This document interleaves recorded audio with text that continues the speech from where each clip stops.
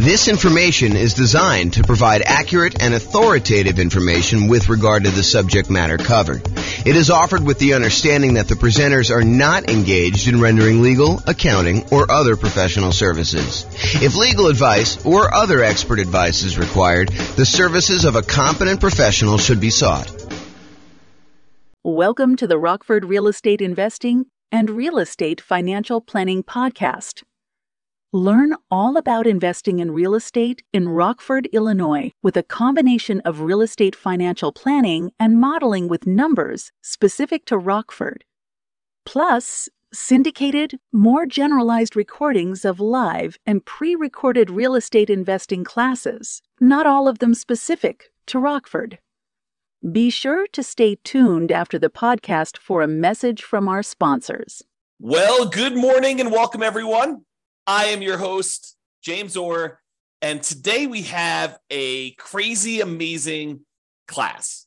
I've been doing some updating on the world's greatest real estate deal analysis spreadsheet, and I am finally ready to release it to you and to give you access. And so after this class, I will go ahead and post up the newest version. I'll email out everybody who's on the list to get updates about the spreadsheet, which is why we require you register in order to get the spreadsheet so that you can get updates in case there's errors and any updates on how to use it and things like that.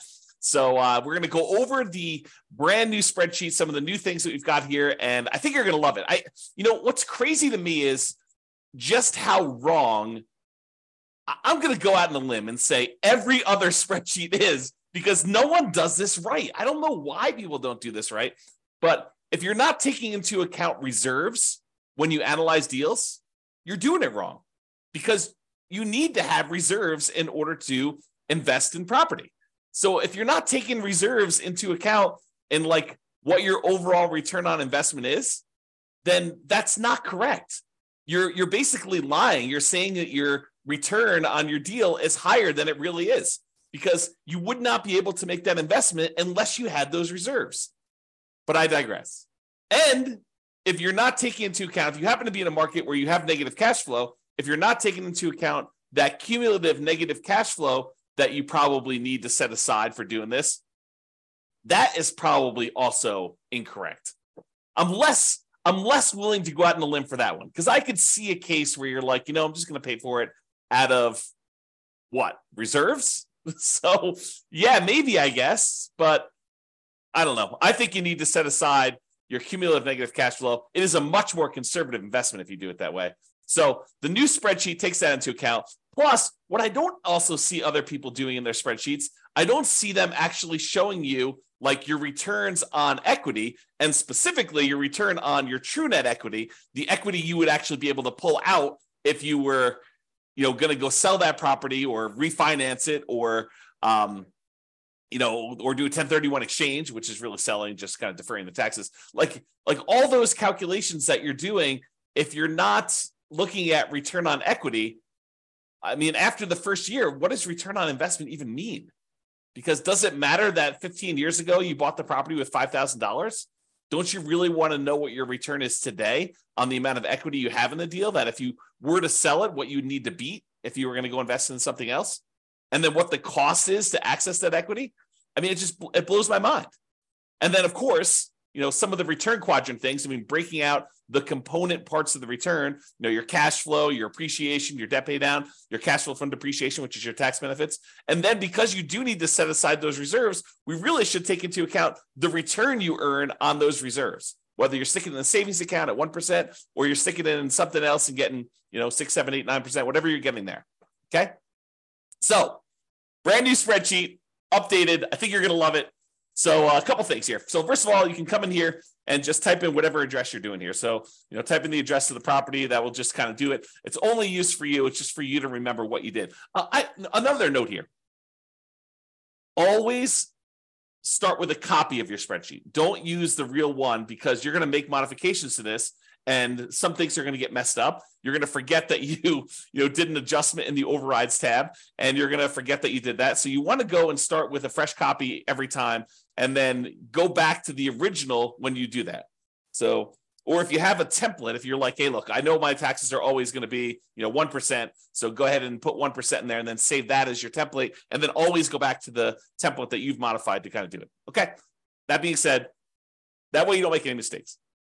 All right. So put the address in here. You're going to put the ARV. I'm going to do a whole series on deal analysis. So I'm not going to go and actually analyze a deal and walk you through the deal analysis. We will do a lot of classes on those. I'm going to do a class on how do you analyze 20% down, 25% down, all cash, lease option, creative financing, nomad, house hacking, BRRRR strategy. We'll do all of this type of deal analysis so that you understand how to analyze every single deal. And then provided I can get to it, I do plan on allowing kind of a explanation for every city. So basically, any deal you have for any of the kind of modeling analysis that we've done for every city, you will be able to go and I will walk you through the deal analysis for every type of deal that we model in every city using that city's specific numbers and basically showing you the charts for the deal analysis spreadsheet. It won't actually be the spreadsheet. It'll be like my version of the spreadsheet on a website. So that is coming. Knock on wood that I have enough time to go do it, but it is coming. That's what the plan is right now. It's always been the plan. I mean, that's why we built it this way. Okay, so that being said, so you put it in the ARV. It does take into account if you're buying properties at a discount. So if you do, you bought the property for, less than what the ARV is, it does adjust and show that you got this bonus return in year one from appreciation, like that. Basically, you got forced appreciation by buying the property at a discount. And then it does also show that your return on true net equity goes down after the first year because you got this massive return in year one from that bump. So I'm just going to put it back so that you can kind of see that. They put in your purchase price, whatever that's going to be. You put in seller concessions, whatever you negotiate with the seller to get them to contribute towards your closing costs, you can do that. That counts as a credit towards you. And then your down payment amount, put in 20% down or 5% down or 25% down. In this case, we'll use 25. Your closing costs, which we'll calculate here, and then show how much the closing costs actually are in dollars. So use the percentage. And then rent ready costs. This is how much money you need to put into the deal to get the deal ready to rent. So if you go buy a property and on the inspection report, it's got a whole bunch of repairs listed that you need to go do before the property is ready to have a tenant in there, and it's going to cost you $7,000, you put $7,000 in there. And then this will automatically take that into account. It includes it as part of the investment you need to make in order to get the deal ready to go. So put whatever numbers you want in there, and it will do the adjustment and do some calculations for you based on that. Then this cumulative negative cash flow field is brand new. The idea being this: if you're going to buy a property, let me just back up. In our current marketplace, the last few years, prices have been going crazy up, and interest rates have gone up a ridiculous amount. But even though rents have increased, they haven't quite increased enough to counteract the significant increase in prices and the significant increase in interest rates. So in some markets, in many markets, I'll just say this, it is harder than ever to get good cash flow in every market. Okay. Some markets, you're going to have negative cash flow, especially if you put down a very small amount. If you're going to go do house hacking, put 3.5% down, it's very likely with the interest rates where they are that you're going to have some negative cash flow on that. And what negative cash flow really is deferred down payment. Because if you had put more down, if you had put 100% down, you wouldn't have negative cash flow, right? If you put 50% down, you probably wouldn't have negative cash flow. But we're choosing, after we do our analysis, we're looking at the numbers saying, look, I'm choosing to put less down. I'm choosing to put 3.5% down or 5% down or whatever down. And so you're choosing to have some negative cash flow. And if you choose to have negative cash flow, we need to take that into account in our deal analysis. And the way that we take that into account is we look at how much negative cash flow we're going to have and for how long. And so what the software does, if we're going to go to the overrides tab and just show you how this works, let me go and let me make this negative cash flow so we can see. So let's say rent on this is, $3,300 a month. Yeah, negative cash flow, it's a little bit negative there. Let's do $3,100, see what it is. All right, so now we've got negative $106 a month negative cash flow. So let's see how this works. So I'm going to go to the overrides tab. And in the overrides tab, I'm going to go find the spot for cash flow, which is right here. And it's going to show you that cash flow for the year was negative $2,238. So we show how much negative cash flow was in the first year. So in this particular property, because we analyzed the deal, it shows you that the negative cash flow was $2,238 negative. But because rents went up a little bit in year two. We're assuming rents are slowly creeping up each year. Rents are increasing. In year two, we're estimating negative cash flow to be only $1,524.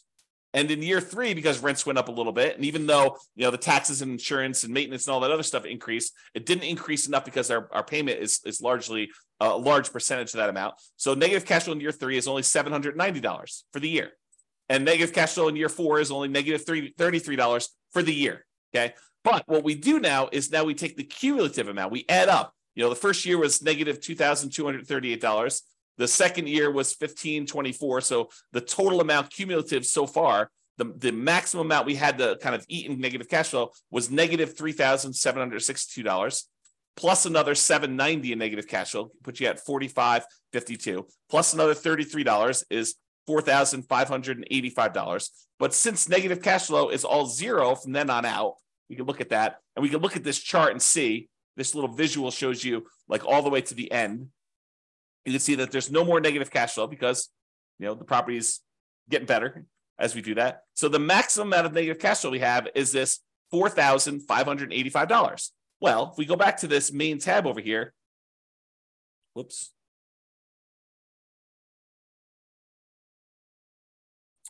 Looks like I got an error. I will fix that. There we go. So now it shows you the maximum amount of cumulative negative cash flow that you have on the property. And so it shows you how much you need to have set aside there. So now it says, look, you need this amount down, $110,000. You need this amount in closing costs, $4,840. You need this amount in order to make the property ready to rent. And we're going to need $4,585 set aside to get us through the entire estimated amount of negative cash flow we have in the property for the duration. And that's going to count all as how much we need in order to do the deal. The total amount we had to invest, which is now $119,425. So now whenever we do a calculation for return on investment, how much we had to put into the deal, we do it based on everything: the total down payment, the closing costs, the rent ready costs in order to make the property ready to go, and any cumulative negative cash flow over that entire time that we're likely to have negative cash flow on this property. So now the calculations for return on investment are correct. Before, they were not. Okay? Now, mortgage amount does that calculation, put in your interest rates, loan term, you put in how long it is. Private mortgage insurance, in this case, we're putting 25% down. So we don't have any private mortgage insurance. But if you did, if you're putting 15% down, you put that in here. At what point do we drop the PMI off? So it'll calculate it only until you get to that point for loan to value, and then it'll drop it off. How much rent you're getting on the property. Vacancy, property taxes, calculates those. Insurance, HOA, utilities, put all that in there. Maintenance on the property, setting that aside. If you're going to go calculate a different dollar amount for capital expenses, you could set that aside here. Use the capital expenses spreadsheet that we have, totally separate spreadsheet for calculating how much you need in CapEx in order to do that. How much you're paying in property management, if you're doing that at all, unless you're doing it yourself. Land value and the type of property. So land value is going to be used to calculate your depreciation. The type of property for commercial or residential, either do a C or an R, and it does the adjustment for you there. And then estimate your effective income tax rate so that we can calculate what benefit you're going to get from that depreciation. And then we'll be able to do that calculation correctly. Okay, so you do all that, and then we've got these 9 kind of key areas to look at to determine the deal. And they are in somewhat order of importance or order of timing. It's sort of a combination of order of importance and order of timing. So the first one we got up here is your monthly cash flow in the first year. So you can see, because we dropped the rent on this property in order to show the negative cash flow, we've got negative $186 a month in cash flow. So this is a property that has negative cash flow. But we're setting aside all that negative cash flow so that we don't have to stress about it. That's why it makes it more conservative. So we've got our reserves, plus we got this negative cash flow, okay? So we've got this monthly cash flow amount here, negative $186, but we're getting $227 from that depreciation benefit, the cash flow from depreciation, the tax benefits of owning that rental property. So we're getting money back either monthly or with every paycheck. We're not paying in to the tax system because we know we're going to get a certain amount of money back, or at the end of the year, we're going to get a big chunk back to offset this whole thing. Okay, you look at it either way, but really you're saving that amount of money in taxes, so you're not having to do it. So in this particular case, because you have negative $186 in cash flow, but positive $227 in cash flow from depreciation, your total true cash flow, when we add those two together, is still positive. So this particular property has a positive cash flow, a positive true cash flow, I should say, of $40 a month. So it's not technically negative when you take into account the tax benefits you're getting on the property and the regular cash flow. Now, if you had your normal cash flow and it was $3,600 and you're getting $200 a month of cash flow plus $227, it adds up both of them and shows you your total true cash flow is $428 a month. Okay, but in this case, we'll just kind of keep it back at this negative number so I can show you how this works. Okay, so you can look at that at a glance and see what your regular cash flow is, plus your cash flow from depreciation is. You see those separately, and it sums them up for you and shows you that it's now $40 between the both of them. And that's like one of the most important things I think most people are looking at is their cash flow on their property. The next most important thing I think a lot of people are looking at is going to be like their return on investment numbers. Okay, so we want to know what your return is in year one in dollars. So it shows you $13,200 from appreciation. That's where we're estimating the property value to go up.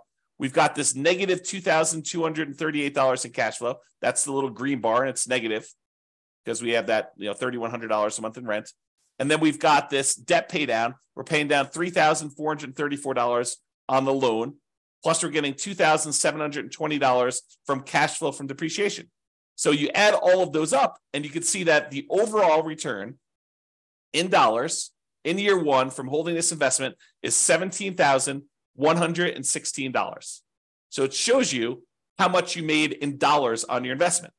Now you're like, okay, that's interesting. So I could see the dollars, but I want to know what the return is on how much I had to invest in the deal. So we'd have the $17,116. If we divide that by our total invested, this $119,425, which includes the down payment, your closing costs, any rent-ready costs, and that cumulative negative cash flow, now we can see that it's 14.33%.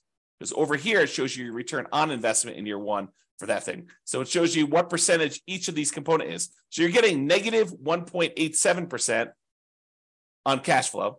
You're getting 11.05% on appreciation. You're getting 2.88% from debt pay down and 2.28% from cash flow from depreciation, your tax benefits. You add all those up, it's 1433.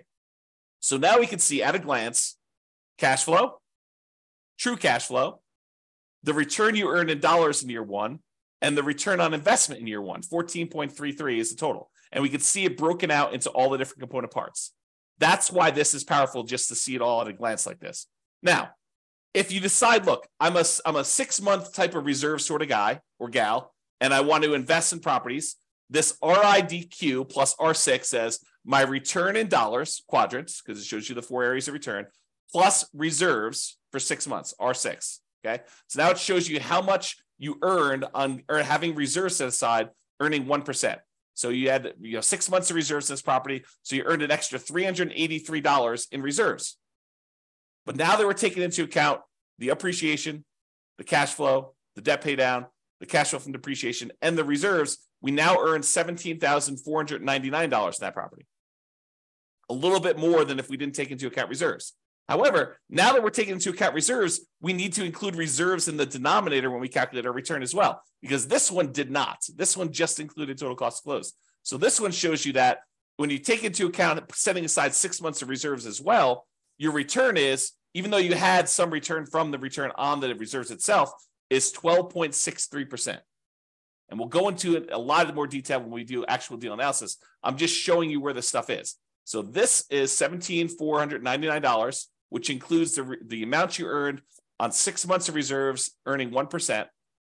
And then this is 12.63, which is your return when you set aside 6 months of reserves, which is more truthful.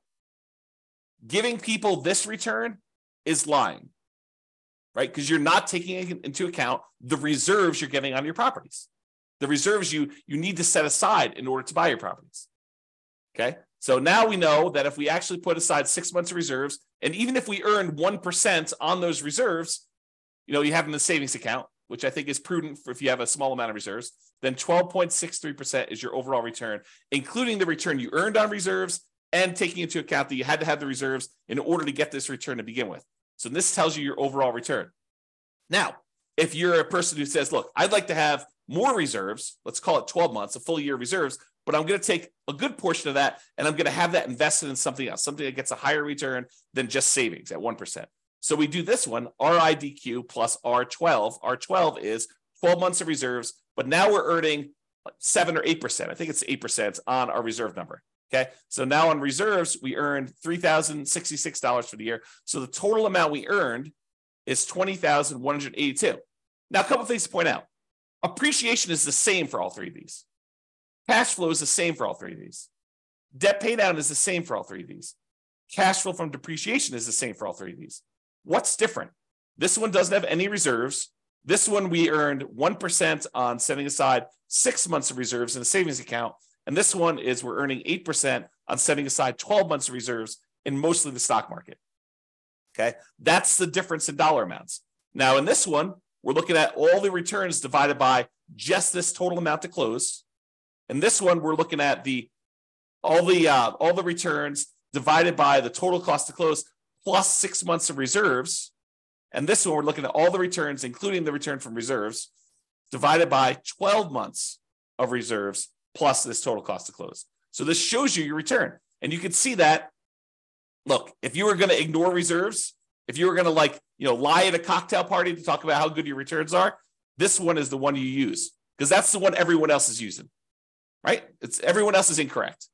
But if you actually go and you set aside 6 months of reserves, this is really what you're earning, 12.63. And if you set aside 12 months of reserves and you're getting 8% return on the reserve dollar amount, then you're getting 12.79 total. Okay. And that's why this is important. And that's usually what we look at in order to look at a deal.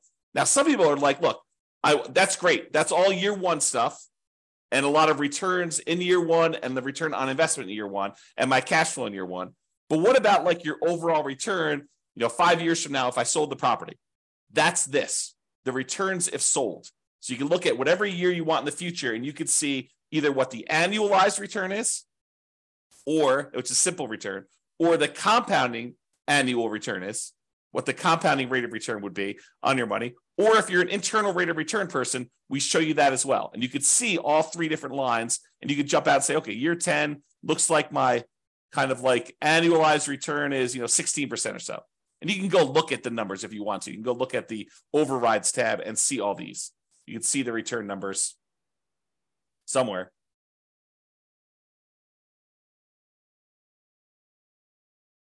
There you go. Here's the returns before and after taxes. So you can go look at those if you want to, okay?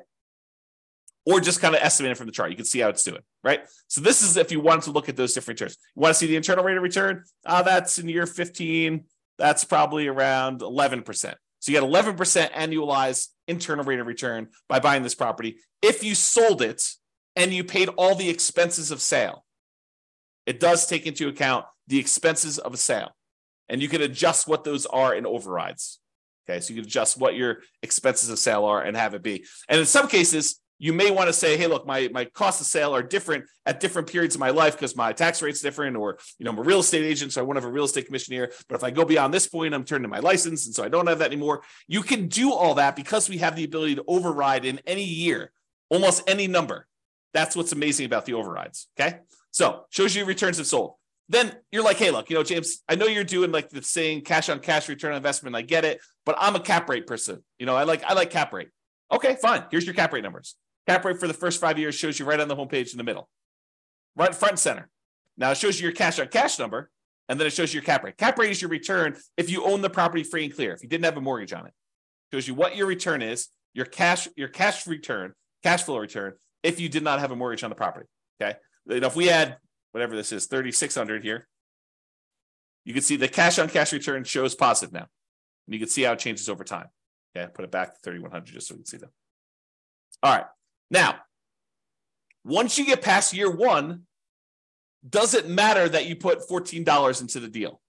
No, now we're really concerned about, what is the return I'm earning on the equity I have in the deal?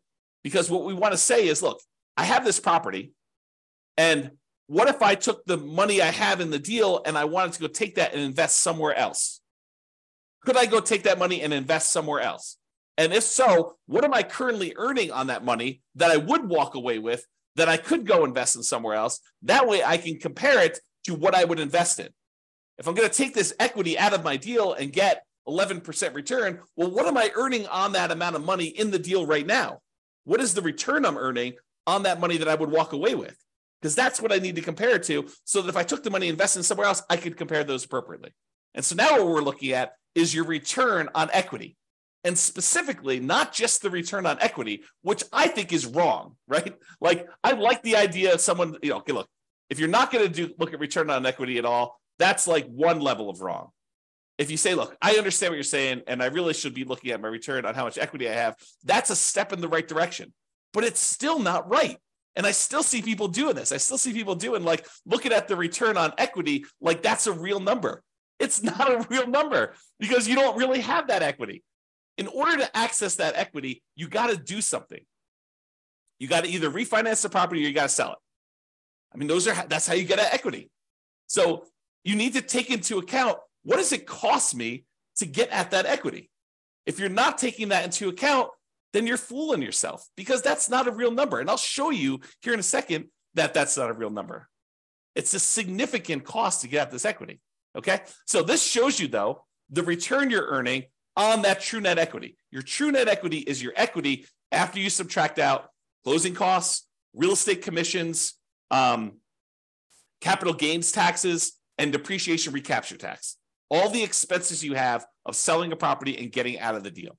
That's what true net equity is. So this shows you now your returns on these 4 different areas, plus your return on your total return. So the green line, everything matches. Green is always cash flow. Your green line is going to be your cash flow return. Starts off negative in this case and kind of grows up here so that your return on equity over time eventually is pushing 4% or so.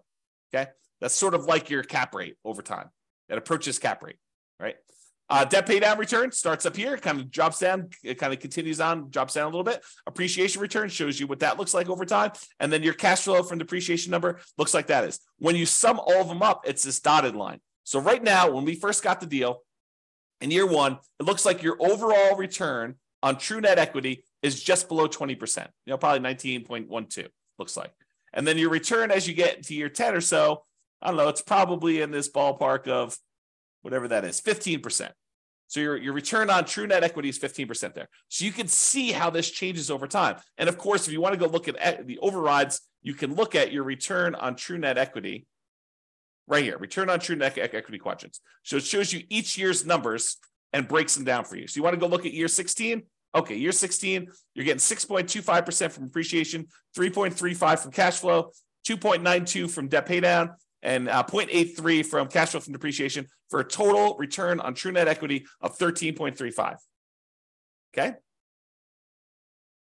All right, so you can see the true net equity numbers and how that works out over time. Typically, your return on true net equity drops off. On a finance property, it tends to decline over time. Okay? Now, as I told you before, these are like in order of what I think are probably like most important or over time. So when you're buying a property, you're tending to look at these, maybe these. This becomes less important when you're initially buying. Some people might glance at it, but this is more like hey, how does my property perform over time as I look at this? And that's why it's there. Now, annual key metrics. Some people they're like, hey, look, I really want to know what my gross potential income on a property is.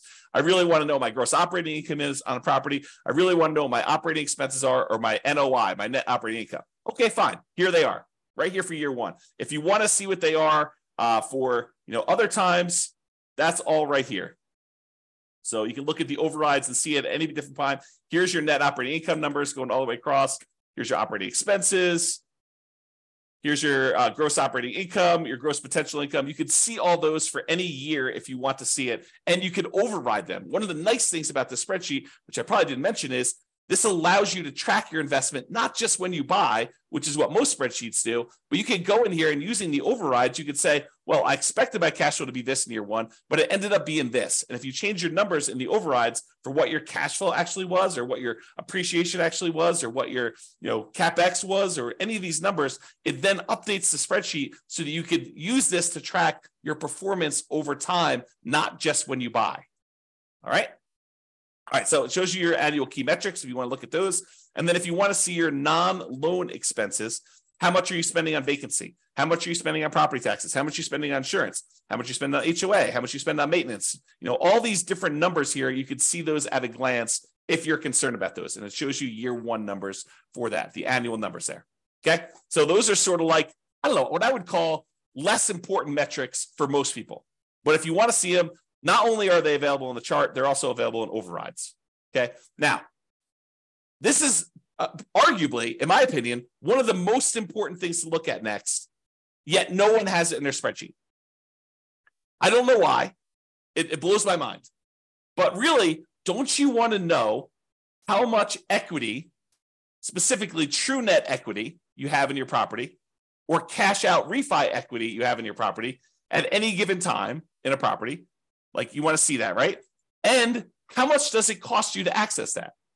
Well, this is this. So the dark lines that are kind of increasing over time, that's your true net equity and your cash out refi equity. The really dark one is how much money you have in true net equity, the amount of money you would walk away with if you sold the property and you had to pay closing costs, real estate commissions, which can be zero. You can override that number.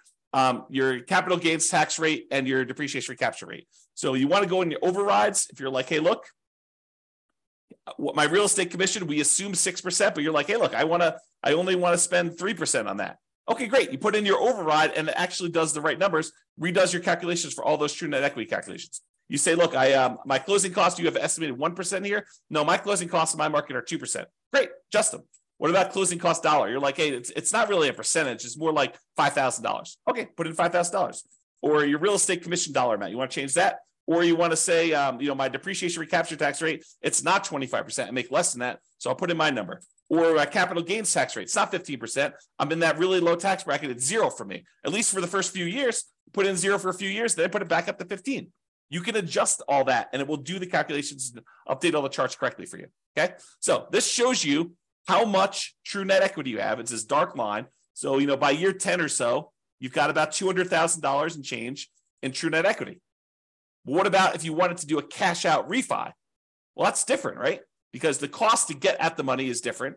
And the amount of money you have to be able to get, because you can only go to 75% loan to value, is different. So your amount for your cash out refi is probably around, $170,000. And you could go look at the overrides and see the exact numbers, right?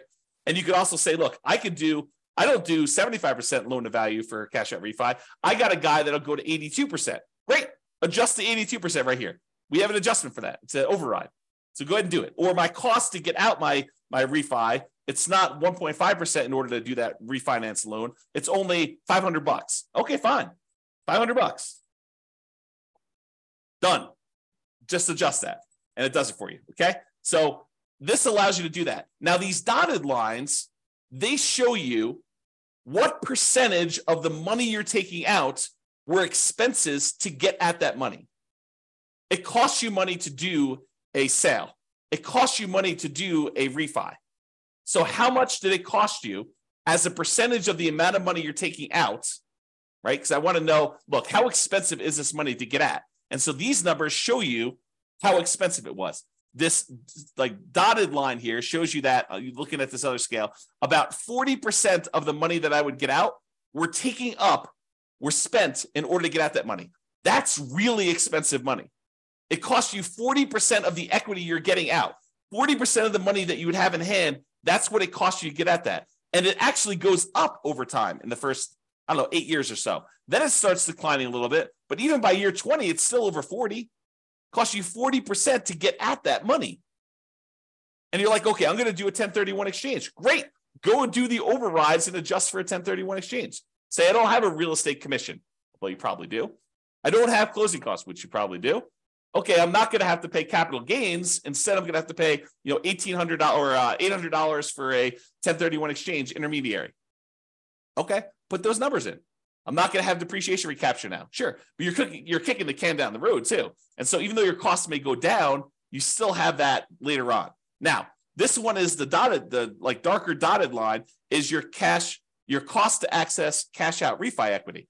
Well, that starts at almost 40% too, but that drops off really quickly. So that by year 10, it's only about, 5% of the money that you're pulling out is what it costs you.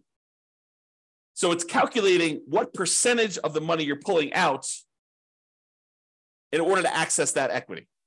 So this is your equities and the cost to access, and specifically your true net equity and your cash out refi equity. Honestly, it's probably like a true net cash out refi equity because we're looking at the cost there. Okay. Now you may say to me, James, but if I'm doing a refi, I'm actually just borrowing that money. Sure. Yeah, I agree. You're borrowing the money, but it's still a cost. You're borrowing it and you're paying interest on it now. Okay. So this is the new spreadsheet. Some really cool stuff in here. Oh, by the way, you can export it if you happen to have a real estate financial planner account. You just click this button right here, and it actually transfers the numbers you entered in here to the real estate financial planner so that you can add this property to your portfolio analysis tool if you happen to have an account on real estate financial planner. Okay, so that's the cool part about this. All right, I think I covered what I hope to cover, just kind of going over the new stuff, the existing stuff that's still amazing, and just to show you that this is the way you should analyze deals. And we're going to go over examples. I'll go over how to analyze every type of deal using the spreadsheet. I'll show you all the other stuff. We already have a class on where do you get each one of these numbers from? Like, where do you get seller concessions from? Where do you get the mortgage interest rates from? Where do you get the vacancy rate from? Where do you get the property insurance rate? Like, where do you get each one of these numbers? I have a class where we look at each input and I tell you where to get it from and what's reasonable for those numbers in a lot of cases. All right. I already have a class on that. Go watch it. It's on the website. It's on the podcast. But now it's got these new adjustments here to kind of do this. One of the adjustments I made, by the way, is I've removed some color. Color to me has meaning. And so in the first version of the spreadsheet, I got carried away. I was like, oh, this is pretty. Let's make these blue. But that didn't mean anything. The fact that they were blue didn't have any meaning. Now all the colors mean something, right? All the inputs are this manila folder color, okay? All the cash flows are green. All the cash flow from depreciation are yellow. All of the appreciation is blue. All of the debt pay down is red. And then all the other black and white ones are just black and white, right? And so color means something. If something is colored, oh man, I'm looking at things like this export to REFE button. I should probably make that gray. Maybe I'll make it black, right? Because color should mean something. And so we should all do that. And maybe I should make this gray. I don't know. But the color, and the charts, color means stuff. All right. And then over here, I tried to add some flash of color if you just show you like size of values. And if it's, part of the quadrants, it's still going to be that blue, green, red, yellow color. So you can see those at a glance as to which ones we're talking about and how all those work.